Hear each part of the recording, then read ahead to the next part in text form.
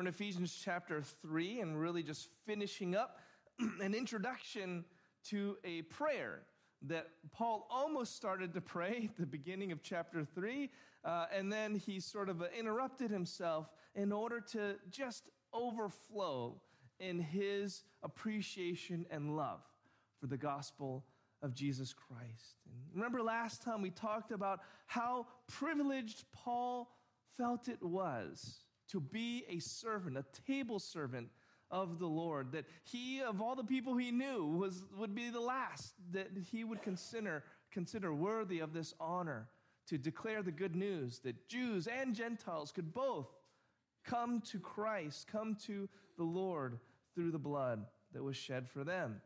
And it's almost all the more dramatic because of how he sees himself as extremely undeserving, and yet he gets to be a part of something so overwhelming.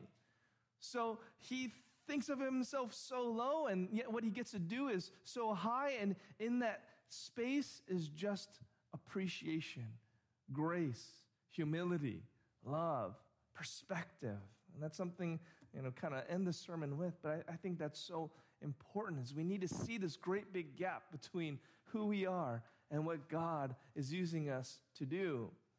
Paul, in any case, is absolutely baffled that he has the opportunity to be a part of something so incredible and so big. It just absolutely absorbs and consumes his life. And I love this first thing that he says here that he gets to do in this privilege of serving the Lord. He says that he has the privilege to preach to the Gentiles the unsearchable riches of Christ. Ephesians 3:8. Or to put it this way, he has the privilege to preach the unpreachable. Really, that's what he's saying. And I already said before that the word preach is a Greek word, euangelizo, which in English, we actually get the word evangelize.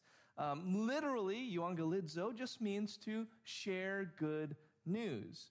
But you have to understand that that's very generic. Everyone is trying to sell you good news right now. Good news, you're still eligible for tax credits if you get solar. Or good news, I'm an Ethiopian prince and I'm in trouble, but if you help me out, you can get millions of dollars.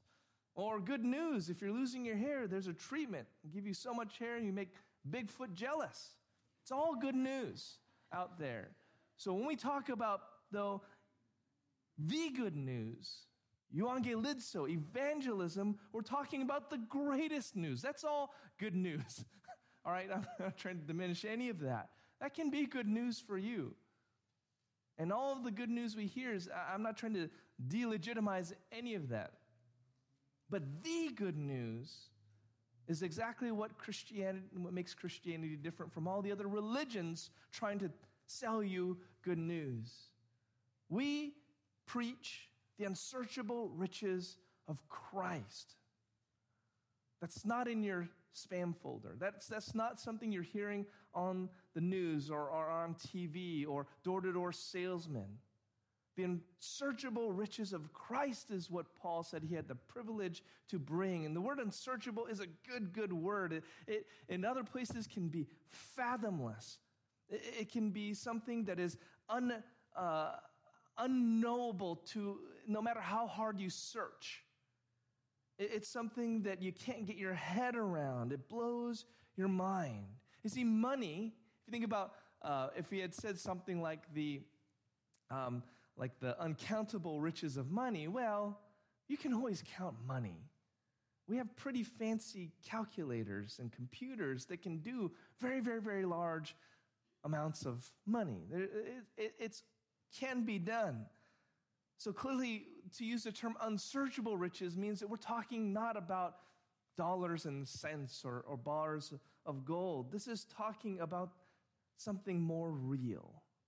Riches that are more beneficial to your soul. Riches you're not even able to comprehend. The riches of Christ.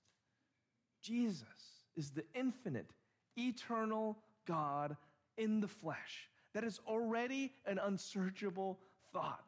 In the sense of how can you confine or contain or however you want to put it, eternal God into a baby. And yet we celebrate that every year at Christmas time. You can't get your head around that. How can you get your head around the fact that God enters into his creation not to be served, but to serve and give his life a ransom for many? All the kings and presidents and dictators of the world, they seem to be in it for the power and the money and the influence. And yet here's the King of Kings and the Lord of Lords. He comes humbly in order to serve. How can you wrap your mind fully around that? We know the facts of it. Yes, like we know the facts of Christmas. But when you really start to think about that truth, Jesus is Lord and King, and yet he comes in a manger, born to humble parents, not on an estate, not in a palace. And then that he would suffer to the point of death, even death on a cross, in order to forgive us for our sins.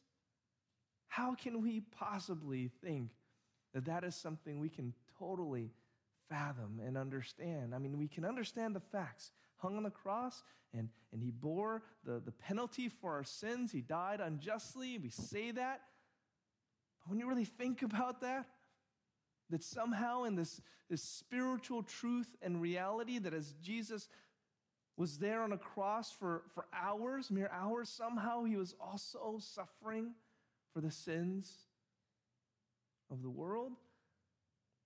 Those are truths and riches that Paul says are unsearchable. The fact that we can be right with God through faith in what Jesus did, that he rose from the dead to unite us with himself and with God the Father, and sends the Holy Spirit to dwell in us. I can tell you the facts of that. I can say it just like I said it, and it's true. But to really search that out, is your mind really able to wrap around that? God in us, that we can be right with him. These are unsearchable riches, far greater than all of the treasures this world has to offer. How can you put a value on any of that? Paul uses the word riches just to make a contrast to the riches of the world. How can you put a value on the forgiveness of sins? I remember those commercials. I forgot if it was Visa or MasterCard, and it lists these different items and say the amount, $10 for a teddy bear, and $20 for her favorite food, but the smile on your little girl's face, priceless, something like that. Well, even then, I mean, it's so funny. They're trying to make something sentimental about a credit card. That's almost kind of a disgusting thought when you think about that. Because here we have truly a free offer, forgiveness of sins. How could you put a price tag on that? What price tag can you put on eternal life? What would you give for the assurance that everything is going to work out for good for you? Even insurance is not assurance that things are going to turn out a certain way. In fact, it's the assumption that at some point something may not. So you need to be covered. What would you pay? What premium would you give for the assurance that everything is going to work out for good for those who love God and are called according to his purpose? These are the riches that are found in Christ, and they are beyond truly understanding, but you can begin to understand. I mean, for Paul to preach the unpreachable didn't mean that he was going to stop preaching because it's unpreachable. It meant that he needed to preach more. The fact that it's unsearchable doesn't mean that you don't search. It means that the more you understand, the more you gain. The more you dig, the more you bring up that is of value and of worth. And Paul thought it was such a humbling privilege to share these unsearchable riches to the world. Even, as we said before, to the Gentiles who are kind of basically enemies to the Jewish people. That this is such good news, Paul could not even keep himself from withholding it from his enemies. This is so good. I have to tell you, even though you're far from God, I have to tell you this. What kind of good news would you be willing to tell even your enemies? That's how great a news this is. Alexander Maclaren says, in Christ, as a great storehouse, lie all the riches of spiritual wisdom, the massive ingots of solid gold, which when coined into creeds and doctrines are the wealth of the church. All which we can know concerning God and man, concerning sin and righteousness and duty, concerning another life, is in him, who is the home and deep mine where truth is stored. The central fact of the universe and the perfect encyclopedia of all moral and spiritual truth is in Christ, the incarnate Word, the Lamb slain, the ascended King. Paul had unsearchable riches to preach. He expands on that by saying that he was given this privilege to preach to the Gentiles the unsearchable riches of Christ and to bring to light for everyone what is the plan of the mystery hidden for ages in God, who created all things. Paul wasn't just declaring good news, he was sharing with them the truths of all time and existence. He uses the word enlighten along with the word preach to describe, to further explain his mission. The word literally means to shine a light on, this word enlighten. But again, we're speaking spiritually.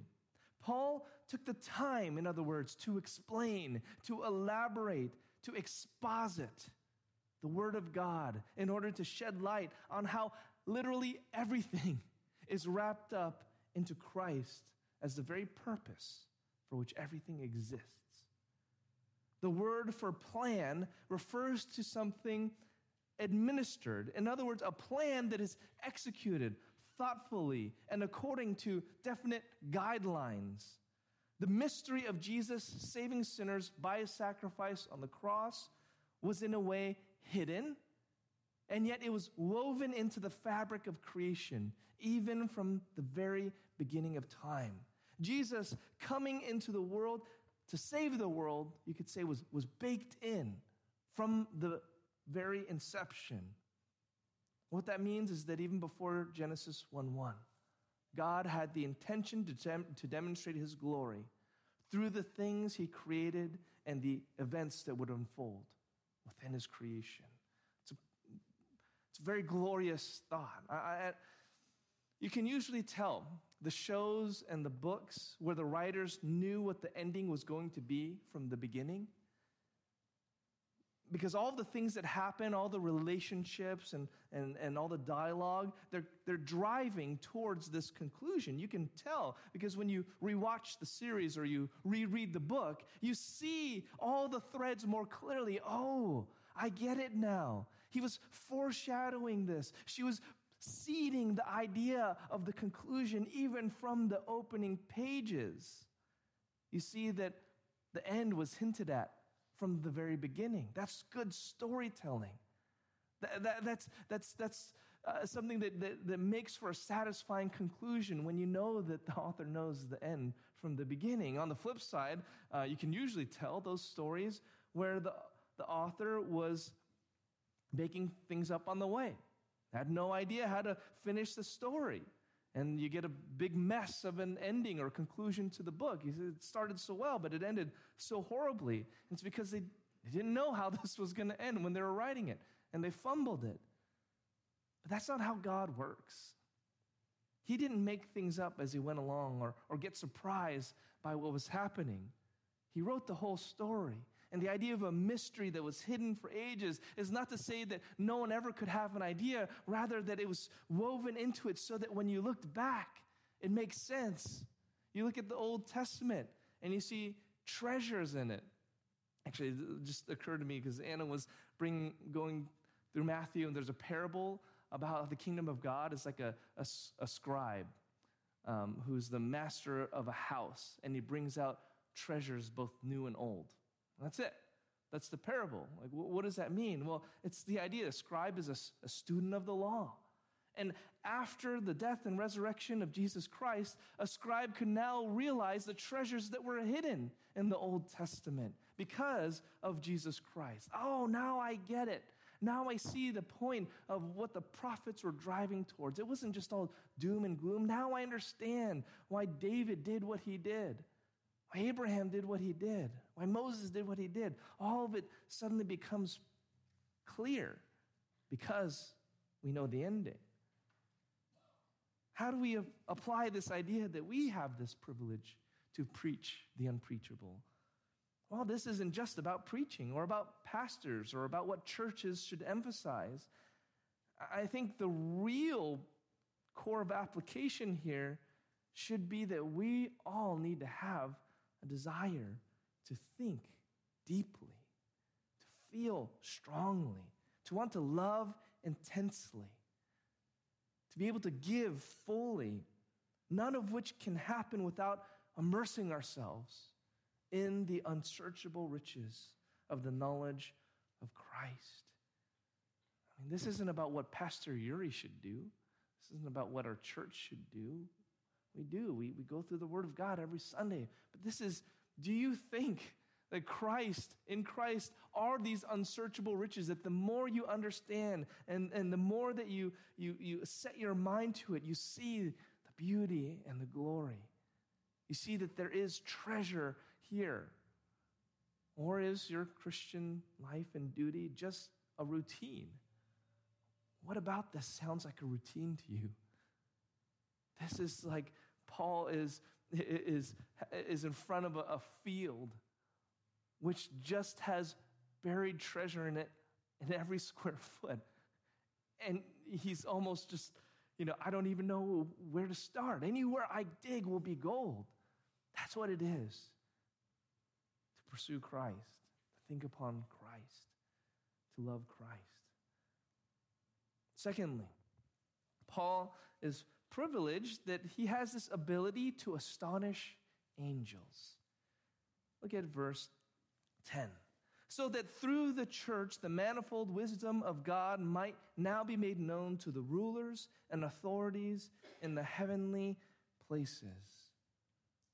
Paul was made a minister, remember, a table servant, in order for this purpose to come to pass, that the wisdom of God would be demonstrated to these rulers and authorities, we'll talk about that in a second, through the church. Okay, so we're still in the context of Paul just having his mind blown about the fact that he gets to serve the Lord. And he says one of the purposes of this is to astonish the angels. Why do I say it like that? Well, these rulers and authorities, these two words here, they can refer to world leaders and influential people and so on, but they can also refer to angelic beings, both the holy ones and the fallen ones, and demons, in other words.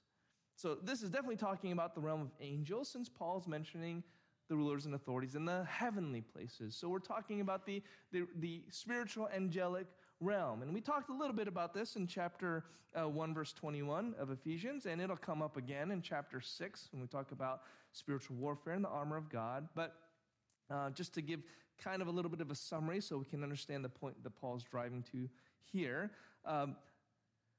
the Bible communicates that there is a spiritual component to this reality. That on the one hand, there are the things that we can touch and feel and those things bound by the laws of physics and so on, but that there's also things of spiritual reality that are not constrained to just things we can touch, feel, or examine. Very easy to prove these things, but just for now, understand that the Bible is definitely communicating that there's more to our existence than just this, all right, and this. Now, what exactly a heavenly place is doesn't then correlate to, let's say, a literal domain or location. Like, I know it's popular to imagine hell as being under the earth, but really in the Bible, the association with probably hell and under the earth has more to do with the fact that we bury dead people.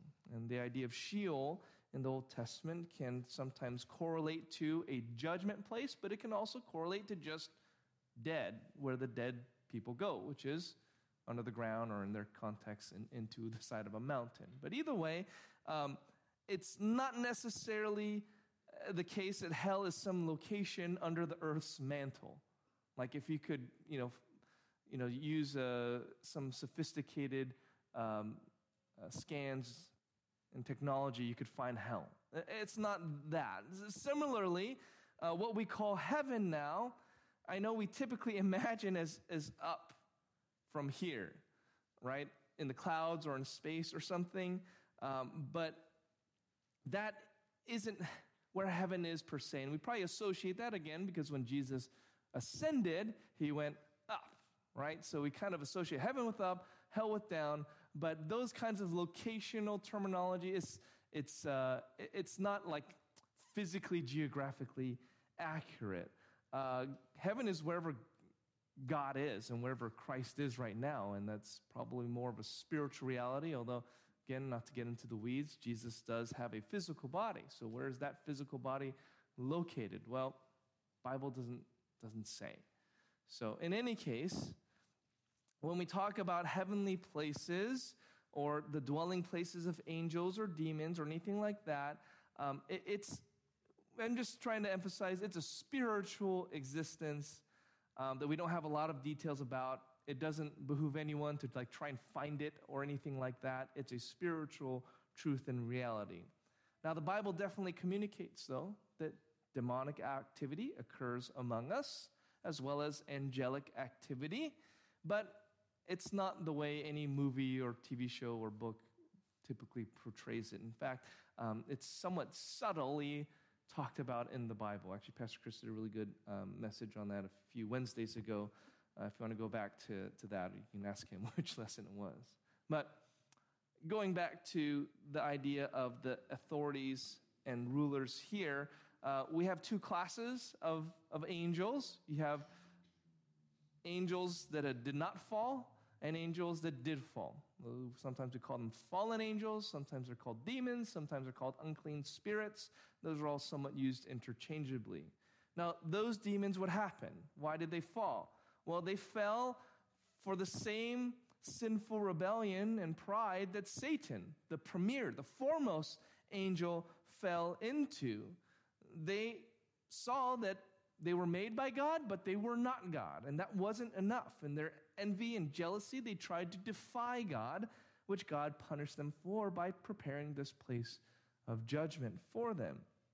In the meantime, they have been allowed to influence events and people on earth, and even though they are under God's sovereign purpose and plan, they are still trying to undermine God and his people. God is using that because he's sovereign, but from their perspective, they're going around trying to undermine the purpose of God. So, with all that said, God is trying to show these angels and demons something. The manifold wisdom of God. Meaning, all that we just said before, the gospel as preached by undeserving men like Paul. Why is the gospel so fascinating to angels and demons? What do they stand to see in witnessing this? Why couldn't God just tell them something? Why does he need the church to demonstrate something? He's God. Why doesn't he just tell them? Well, the gospel is something that God wants to show not just the angels and demons, but the whole of creation in order to turn hearts to worship. Now, in the case of fallen demons, they can't worship. But 1 Peter 1:12 says that the angels long to look into this salvation that they're seeing. Why is it fascinating to angels and demons that sinners can be forgiven? Well, it's exactly because that's not an opportunity that's given to them. God punished the fallen angels with no opportunity of forgiveness. Satan doesn't have a chance to repent, and he doesn't want to repent, and he can't repent. In other words, there's no place in the Bible where you get indication where those holy angels could ever fall again. You get no indication in the Bible that those fallen angels can be restored again. There's no indication anywhere in the Bible that Satan or the demons can make up for what has happened. In other words, in the angelic realm, God just made an absolute stark, clear judgment. If you sin, judgment, hell, punishment forever. If you're preserved by God, and I believe that those holy angels were preserved by God, then heaven, then worship, then eternity. So of course it's fascinating that the angels would see the church and say, what's going on here? This is different.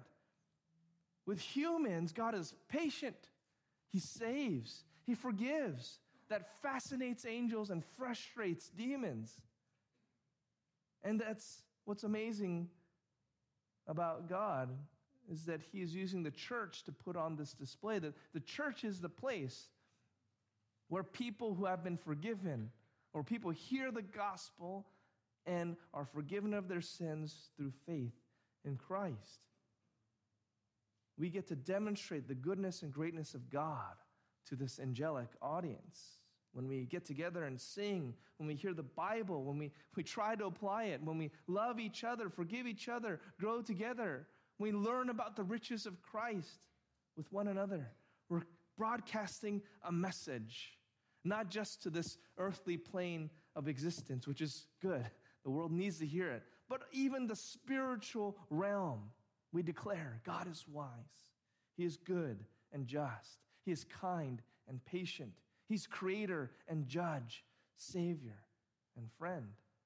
That's something that the angels and demons marvel at. And it confounds them as well as magnificent of creatures and created beings as they are, because all they know is judgment, God's holiness, his righteousness. But we know his forgiveness, his mercy, his patience. The things we do as a church should display the wisdom of God. And it's not a stretch to say that the church should have a similar purpose in the world. We shouldn't be like everyone else. We're here to communicate things about God in what we say and do.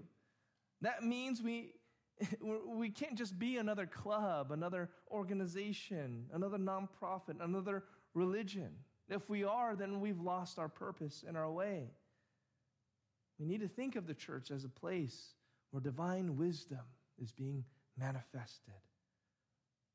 It means we need a church, think about church a little bit differently than all the other organizations we've ever been a part of, or clubs or societies. That when we think of church, this is the only place where divine wisdom is being manifested that astonishes the angels.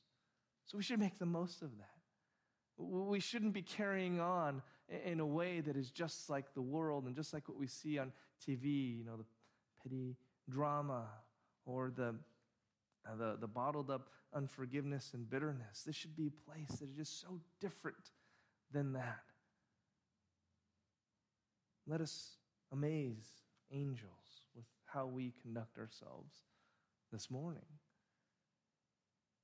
Lastly, Paul gives us the assurance that we can be bold and endure. This, Paul says in verse 11, was according to the eternal promise or purpose that he has realized in Christ Jesus our Lord, in whom we have boldness and access with confidence through our faith in him. So I ask you not to lose heart over what I am suffering for you, which is your glory. Verse 11 reminds us, as we said earlier, that this has always been the plan. This has been the eternal purpose all along. God's plan for creation was set from the beginning. And everything that we see in not only the Old Testament, but even in world history, has been consistently pointing out our sinful and rebellious hearts and humanity's need for a perfect Savior. That we need someone that can save us from ourselves. And that is Christ Jesus, our Lord.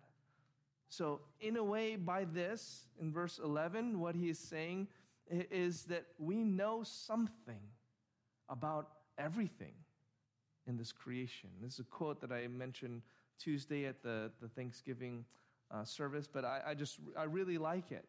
The idea is if you know the eternal purpose for all things and all events and every atom and molecule and every galaxy and every, cell and human being, you know something about it. If you know the purpose for all things, you know something about everything. And Piper says it this way: you don't know everything. There are billions of things you don't know, but you are never at a loss to know something important about everything, because you know that everything exists for the glory of God. You know something about everything, and this is one of the most important things you can know about anything.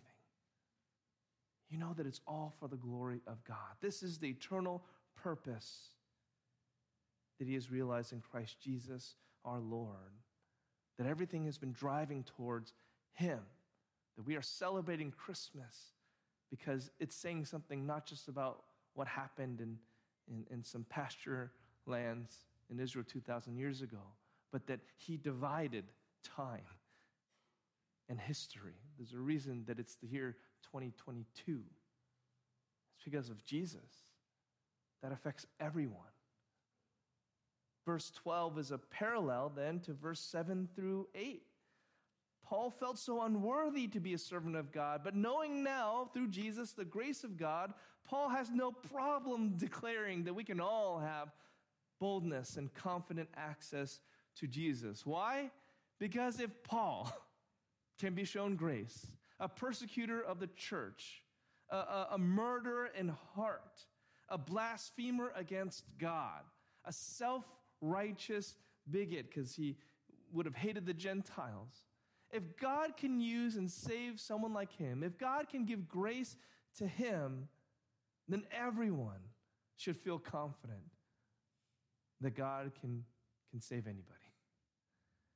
That we come not through our works, because if we did, Paul had no works to give, but if it's by faith and not any works that we do, we can come confidently.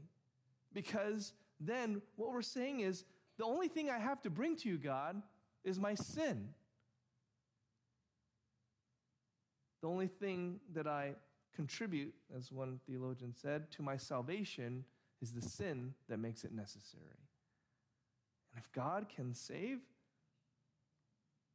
by our faith, then that's exactly the message that we're not impressive to God. We can't earn his favor. And so he's just accepting faith, then that's all I got to give, actually. So I can come boldly, because he's not expecting works. He's not expecting for us to be the best and the brightest and the most famous and the strongest. He's not expecting any of that, because he's accepting faith, not works. So that's good news. Then you run to it. It's like if going to make a Black Friday analogy, but it wasn't actually as crazy as it's been. But if you know, everything's free and anyone can come, you'd be super enthusiastic. You'd run. So if God is saying, no, you don't need any works to come to me, just faith, why wouldn't you run? Why wouldn't you have the most confidence and the most boldness? And because of that, Paul asked the Ephesians to not be discouraged that he was in prison, suffering. Really not for his faith, he says, although in other places you'll say, I'm here because of my faith. I'm here because of the gospel of Jesus and trusting in it. But here he's saying that I'm suffering, and he means his imprisonment. He's under house arrest, as we talked about before. I'm suffering for you. I'm in prison because of you. But that's something you should be happy about. You should glory in. Why? Because if he had not preached the gospel to them, he would not be in prison, but they would also be in their unbelief and sin. But because he had preached to them, and as a result was in prison, the Ephesians heard the gospel. They put their faith in Jesus. They started a church and became this glorious, wonderful place of worship where Jews and Gentiles had come together and worship one God. So he says, glory then that I suffered for you. I don't resent it, so you don't resent it either. The chains are proof of what he did for the Ephesians, something he did without hesitation to serve the Lord and also to see people come together as the people of God. I think this is something, again, that we need to grasp before you make one more life choice or decision, whether it's who you're going to marry, where you want to live, what school to go to, or even what socks to wear. There's two things to realize every day. The dramatic sense of your unworthiness and sinfulness and smallness compared to the vastness of the universe and the holiness of the Creator of all things, on the one hand, and the unbelievable reality that God showed you grace and mercy through the death and resurrection of his Son, the unsearchable riches of Christ. If you see both of these things, I'm totally unworthy. I'm nobody. I mean, I'm just not even a speck in the vastness of the universe. And certainly I'm not someone deserving of God's favor in any way. I'm a sinner. Truly embrace that. Make that low. And then make God and his grace and his mercy and his love high. And then you'll start to truly understand how to go through life. How am I going to serve everyone if I think I'm better than you? It would only be in some condescending, patronizing way. No, you must think of yourself less and least of all. How are you going to endure difficulties and trials if the gospel is not the most important message and good news for which you to suffer anything for? If it's only just kind of good news, if it's just the, again, I get a lot of spam mail, but if it's just one of these spam messages that you won a new, what is it now, a Ryobi drill or something from Home Depot, I mean, is that good news that you're willing to die for? Like, yeah, you could get this drill, but there's a 50-50 chance that when you show up to Home Depot, we're going to kill you. Like, I'm not going to take that risk. I mean, that's sort of good news that you won, but it's not something I'd be worth dying for. See, the gospel needs to be the greatest news, and then you'll be willing to suffer and endure anything for it. If you hold these two truths, you'll be able to there's no problem that you cannot deal with, no trial of life that you cannot endure, no person that you cannot love. Life becomes a privilege when you cling to those truths. You'll take nothing for granted, and you'll become incredibly durable and thankful and joyful. That's what Paul did. I can't believe he would save me. I can't believe he'd make me a table servant of God. I'm nobody. I'm the least of all, the saints. And yet I have these unsearchable riches of Christ. You put that together, you get Paul. So maybe it's one, maybe it's the other that you need to grasp more firmly this morning, but I too want you to not lose heart. I too want you to be encouraged, and so we see, hopefully, in these texts that we have this privilege to preach the unpreachable. We have this ability to astonish the angels. We lastly have a bold confidence to come to Christ. If we would hold these two things in our hands, both of them. Heavenly Father, I thank you that you have been so good and kind to our church that I think there are many who are trying at least to grasp these ungraspable things. Who wants to hear that they're sinners and lost and least of all? But Lord, if that gives us the least bit of perspective and humility and appreciation for your grace and your gospel good news, maybe we need to face that mirror On the other hand, Lord, that you would be so good and kind to lift us up, to raise us to the place where you are, to promise to us that we are inheritors of the same riches and power and authority as Christ himself, truly undeserving. We can get through anything if we really believe that. So I pray, Lord, that we would really believe that. And I pray that the time we have together on Sundays and throughout the week with the other believers, that would always be reminding us and encouraging us in these things. And that we would really see an opportunity to demonstrate to the angels and to the world these amazing truths. Help us to be the church, Lord. Thank you, Lord, for each one that has come. And I pray that you'd bless all who have heard your word and may it go forth and accomplish its purpose in us. And pray this in Jesus' name. Amen.